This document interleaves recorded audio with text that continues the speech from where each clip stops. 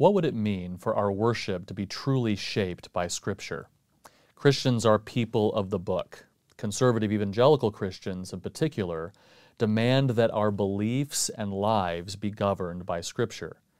God's inspired Word is profitable for teaching, for reproof, for correction, and for training in righteousness, that the man of God may be complete, equipped for every good work. Therefore, for Christ-honoring sanctification to take place, the lives of Christians must be governed and saturated by the living and active Word of God. And for the same reason, corporate worship must also be governed and saturated by the Word. Since public worship both reveals belief and forms belief, it thus must be shaped by Scripture. Yet I think it's safe to say that most modern evangelical Christians have an entirely different conception of corporate worship. Instead of a life-forming drama, corporate worship has become a concert plus a lecture, a time where we sing some songs that give authentic expression to our hearts, and then listen to a sermon that hopefully will give us some practical advice for the week. Most evangelical Christians would quickly assert that Scripture in general provides for us the necessary theological foundation and content for our corporate worship, but not much more, particularly when you venture into questions of the aesthetics of our worship, the cultural forms that our songs employ. Instead, what I will argue in this lecture is that in order for worship to properly form God's people as God has intended, every aspect of our worship, including our worship aesthetics, must be formed and shaped by the Word of God. This emphasis upon biblical authority over our corporate worship applies in at least 4 areas. First, the elements of our worship must be regulated by the Word of God. The sufficient Word has given those ordinary means of grace that, through their regular use, will shape believers to live as disciples who observe everything that Jesus taught. These elements have been clearly prescribed for the church in the New Testament. First, Paul commands Timothy, in the context of teaching him how to behave in the house of God, devote yourself to the public reading of Scripture. 1 Timothy 4:13. He repeats similar commands in Colossians 4:16 and 1 Thessalonians 5:27. Paul also commands Timothy in 1 Timothy 4:13 to devote yourself to exhortation, to teaching, and preach the word, be ready in season and out of season, reprove, rebuke, and exhort with complete patience and teaching, 2 Timothy 4:2. Third, Paul commands that supplications, prayers, intercessions, and thanksgivings be made for all people, for kings, and for all who are in high positions, 1 Timothy 2:1. He commands the Colossians to continue steadfastly in prayer, chapter 4, verse 2, and to the Ephesians he admonishes, praying at all time in the Spirit with all prayer and supplication, making supplication for all the saints, chapter 6, verse 18. A fourth biblically prescribed element might not actually be a separate element at all, but rather a form of Scripture reading or prayer, and that is singing. In both Ephesians 5:19 and Colossians 3:16, Paul commands gathered believers to sing psalms, hymns, and spiritual songs, thereby singing and making melody to the Lord with your heart, Ephesians 5:19, and teaching and admonishing one another in all wisdom, Colossians 3:16. Fifth, Christ commanded in his Great Commission to the disciples, "Go therefore and make disciples of all nations, baptizing them in the name of the Father and of the Son and of the Holy Spirit." And finally, Paul told the Corinthian church that he passed on the Lord's Supper to the church, having received it from the Lord himself, 1 Corinthians 11:20 and 23. The regular, disciplined use of these means of grace progressively forms believers into the image of Jesus Christ. These Spirit-ordained elements are the means through which Christians work out their own salvation with fear and trembling, for it is God who works in them both to will and to work for His good pleasure. Philippians 2:12 and 13. Second, the content of our worship elements must be regulated by the Word of God. Clearly, what we teach and preach, what we pray, and what we sing must contain the Word of God, or at very least express sentiments consistent with the Word of God. Third, the order of our worship should be regulated by the Word of God. If the primary purpose of corporate worship is the edification of believers, God forming us into mature disciple worshipers, then even the structure of our services should follow what God has given to us in Scripture. God made clear this purpose when He instituted corporate worship assemblies in the Old Testament, establishing a structural pattern that continues also into the New Testament.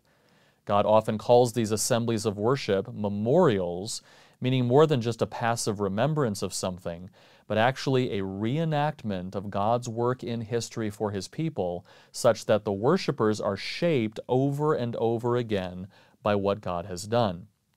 Beginning at Mount Sinai, God instituted a particular order of what the Old Testament frequently calls solemn assemblies of Israel. This order reflects what I like to call a theologic, in which in the assembly God's people reenact through the order of what they do God's atoning work on their behalf. For sake of time, I'll just summarize this structure. God reveals Himself and calls His people to worship. God's people acknowledge and confess their need for forgiveness. God provides atonement. God speaks His word. God's people respond with commitment, and God hosts a celebratory feast. This same theologic characterized the progression of the sacrifices within the tabernacle assemblies and the dedication of Solomon's temple. In each case, the structure of the worship assemblies follows a theological order in which the worshipers reenact the covenant relationship they have with God through the atonement He provided, culminating with a feast that celebrates the fellowship they enjoy with God because of what He has done for them. While the particular rituals present in Hebrew worship pass away for the New Testament church, the book of Hebrews tells us that these Old Testament rituals were a copy and shadow of heavenly things. And so, while the shadows fade away, the theologic of corporate worship remains the same. We are reenacting God's atoning work on our behalf when we gather for corporate worship. Significantly, Hebrews teaches us that when we gather for services of worship, through Christ we are actually joining with the real worship that is taking place in the heavenly Jerusalem, of which those Old Testament rituals were but a mere shadow. And so it's important to recognize that the two records we have in Scripture of heavenly worship also follow the same theologic modeled in the Old Testament. When Isaiah was given a vision of heavenly worship in Isaiah 6, the order of what happens mirrors the same theologic that had been given to Israel for its worship. Likewise, when John is given a similar vision of heavenly worship, the order of what happens is the same.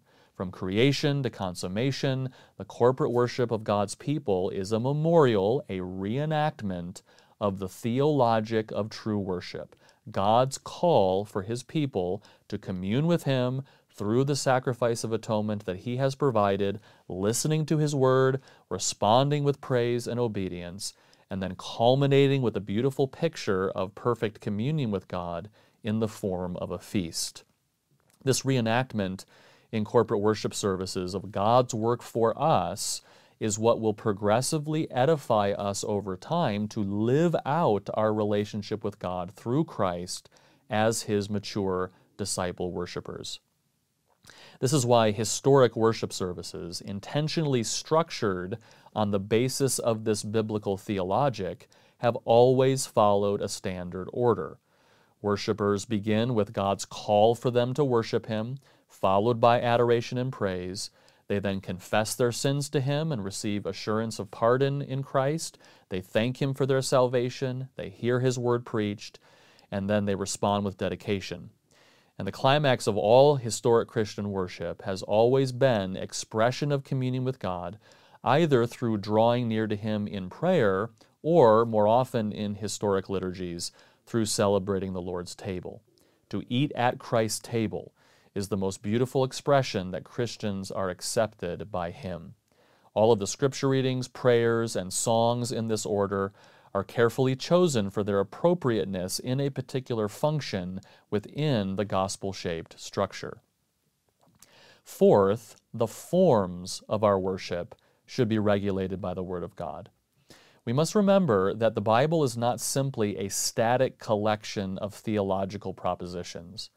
Rather, Scripture is a collection of God-inspired literary forms that express His truth, and therefore all of Scripture, including its aesthetic aspects, carry the weight of divine authority. And so, as we choose artistic forms of expression in our modern cultural context, we need to be sure that the way in which those forms communicate truth correspond to the way in which Scripture itself aesthetically communicates truth. There has been in recent years somewhat of a recovery of this emphasis on the importance of biblical authority over the elements, content, and structure of corporate worship, and an understanding of corporate worship as disciple-forming covenant renewal. What has not yet been recovered, in my opinion, is a recognition of the disciple-forming power of Scripture-formed music. However, what kinds of poetic and aesthetic expressions God chose to use in the communication of His truth in Scripture should inform the kinds of contemporary musical expressions Christians produce as they communicate the gospel and disciple believers today. We may and should express God's truth in new ways, but the aesthetic way that we choose to newly express biblical truth, even our musical expressions, should accurately correspond to the aesthetic way that God chose to express truth in Scripture. Scripture must govern not only what is said from the pulpit or the lyrics of the hymns, Scripture's forms must govern our worship forms. In other words, if we believe in verbal plenary inspiration, then the meaning of the aesthetic forms that we employ in our contemporary worship must accurately correspond to the meaning Scripture's aesthetic forms embody. This idea of Scripture governing even the forms of our worship, including our songs, flows directly from the covenant renewal, gospel-shaped theology of worship we just discussed. Songs within this covenant renewal worship serve one of two functions. One, often psalms and hymns serve as God's words to us, either directly quoting or paraphrasing Scripture itself. And two, psalms and hymns can also serve as our response to God's revelation. With both cases, choice of songs depends upon how the lyrical content fits within the dialogical, gospel-shaped covenant renewal service. Songs are not lumped together into a musical set, but rather interspersed with Scripture readings and prayers through the dialogical, gospel-shaped service. The goal of covenant renewal worship is discipleship, building up the body. Every aspect of the service is chosen not for how it will give authentic expression to the worshipers or give them an experience of God's presence, but rather it will build them up, maturing them by the Word of God. The music itself is not actually very prominent in this theology of worship. Music is important, as I've discussed. It provides an interpretation of the theology of the lyrics and gives expression to that interpretation. But music is secondary. The music is selected and performed to modestly support the truth with sentiments that accord to sound doctrine. And an emphasis is given to reverence, self-control, sobriety, and dignity in how these songs are led, accompanied, and performed. Contrary to caricatures, this kind of worship is deeply emotional. But the music is not intended to stimulate or arouse emotion. Rather, deep affections of the soul are stirred by the Holy Spirit through His Word, and music simply gives language to appropriate responses to the Word. Emotion in covenant renewal worship is not often immediate or visceral or flashy. Rather, it is felt deeply in the soul. In fact, particularly because of commands in Scripture that Christians are to be dignified and self-controlled, care is given to avoid music that would cause a worshiper to lose control.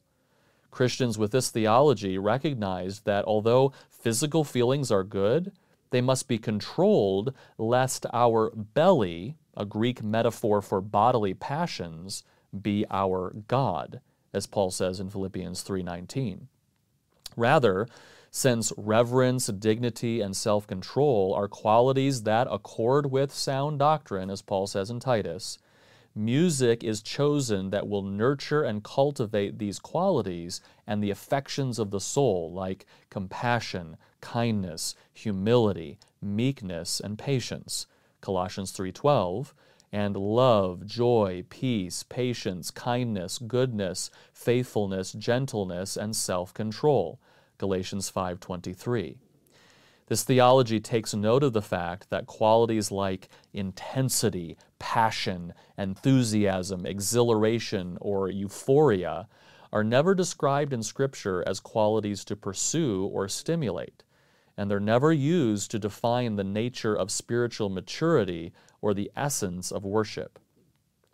Musical choices from this perspective are not about new versus old or the canonization of one kind of music. Rather, it is about choosing musical forms that best accord with a covenant renewal theology of worship. Since the earliest days of the Church, theologians with a covenant renewal theology of worship cautioned against using music in worship that was simply designed to stir up feelings. Clement of Alexandria, for example, insisted, quote, "But we must abominate extravagant music, which enervates men's souls and leads to changefulness, now mournful and then licentious and voluptuous and then frenzied and frantic." Rather, Clement argued that the Church's hymnody should employ temperate harmonies. In A New Song for an Old World, Calvin Stapert notes how uniform this understanding of music was among early pastors and theologians. This emphasis was renewed during the Reformation. Martin Luther and other German reformers insisted that worship embody reverence. For example, Johann Conrad Dannhauer required that music be, quote, "sacred, glowing with love, humble, dignified, the praise of God sung by the voice of men and instruments with becoming grace and majesty," unquote, contrasted with, quote, "profane music, which is unspiritual, frivolous, proud, irreverent." Likewise, Balthasar Meisner insisted, quote, "Let all levity and sensualism be absent in worship music. On the contrary, let gravity and a pious intent of the mind prevail, which does not contemplate and pursue bare harmony, but devoutly fits and joins to it the inmost desires and emotions. For unless a ready spirit is joined to the turns of the voice, and a vigilant and fervent heart to the varied words, we weary God and ourselves in vain with that melody. For not our voice, but our prayer, not musical chords, but the heart, and a heart not clamoring, but loving, sings in the ear of God." Calvin, too, insisted that music used for worship fit its solemn purpose, having weight and majesty, rather than being light or frivolous. Christians have reaffirmed this understanding for centuries. They sometimes disagreed over some aspects of what was acceptable, such as Calvin insisting only on unaccompanied psalms. Nevertheless, since they had a similar covenant renewal theology of worship, they all agreed that worship ought to be characterized by reverence and that some kinds of music embodied messages that simply did not accord with sound doctrine. We can see this evidenced by the fact that although Lutherans and Calvinists disagreed about whether we are permitted to sing hymns, for example, they shared tunes among their groups quite freely. They had the same understanding of what kind of music accords with sound doctrine. Most evangelicals today view art forms as simply pretty packaging for truth, or at best a way to energize the truth. Worship music, for example, is just a way to make truth interesting and engaging in worship. But imaginative forms are not incidental to truth. They are essential to the truth expressly because they are fundamental to the way Scripture expresses truth. And so, like with Scripture, contemporary art forms help to express the imaginative aspect of truth in ways that propositional statements alone cannot. They communicate not just the what of biblical content, but also how that content is imagined. And so, the kinds of imaginative forms that God chose to communicate His truth in Scripture should shape our art forms. The Bible's aesthetics should be the source of our contemporary worship aesthetics. Choices of what art forms we will use to express God's truth and worship Him are not merely about what is pleasing, authentic, or engaging. What forms we choose for our worship must be based on the criterion of whether they are true, whether they correspond to God's reality as it is imagined in His Word. The critical point is to extend biblical authority to every aspect of our worship: elements, content, structure, and aesthetics. If we understand the formative role of corporate worship in making disciples, and if we consequently recognize that such disciple-forming corporate worship must be formed by Scripture, then we must be sure that our liturgies and how we express God's truth aesthetically in corporate worship are similar in meaning to how Scripture expresses God's truth. Scripture must be the authority of both the content and the forms of our worship.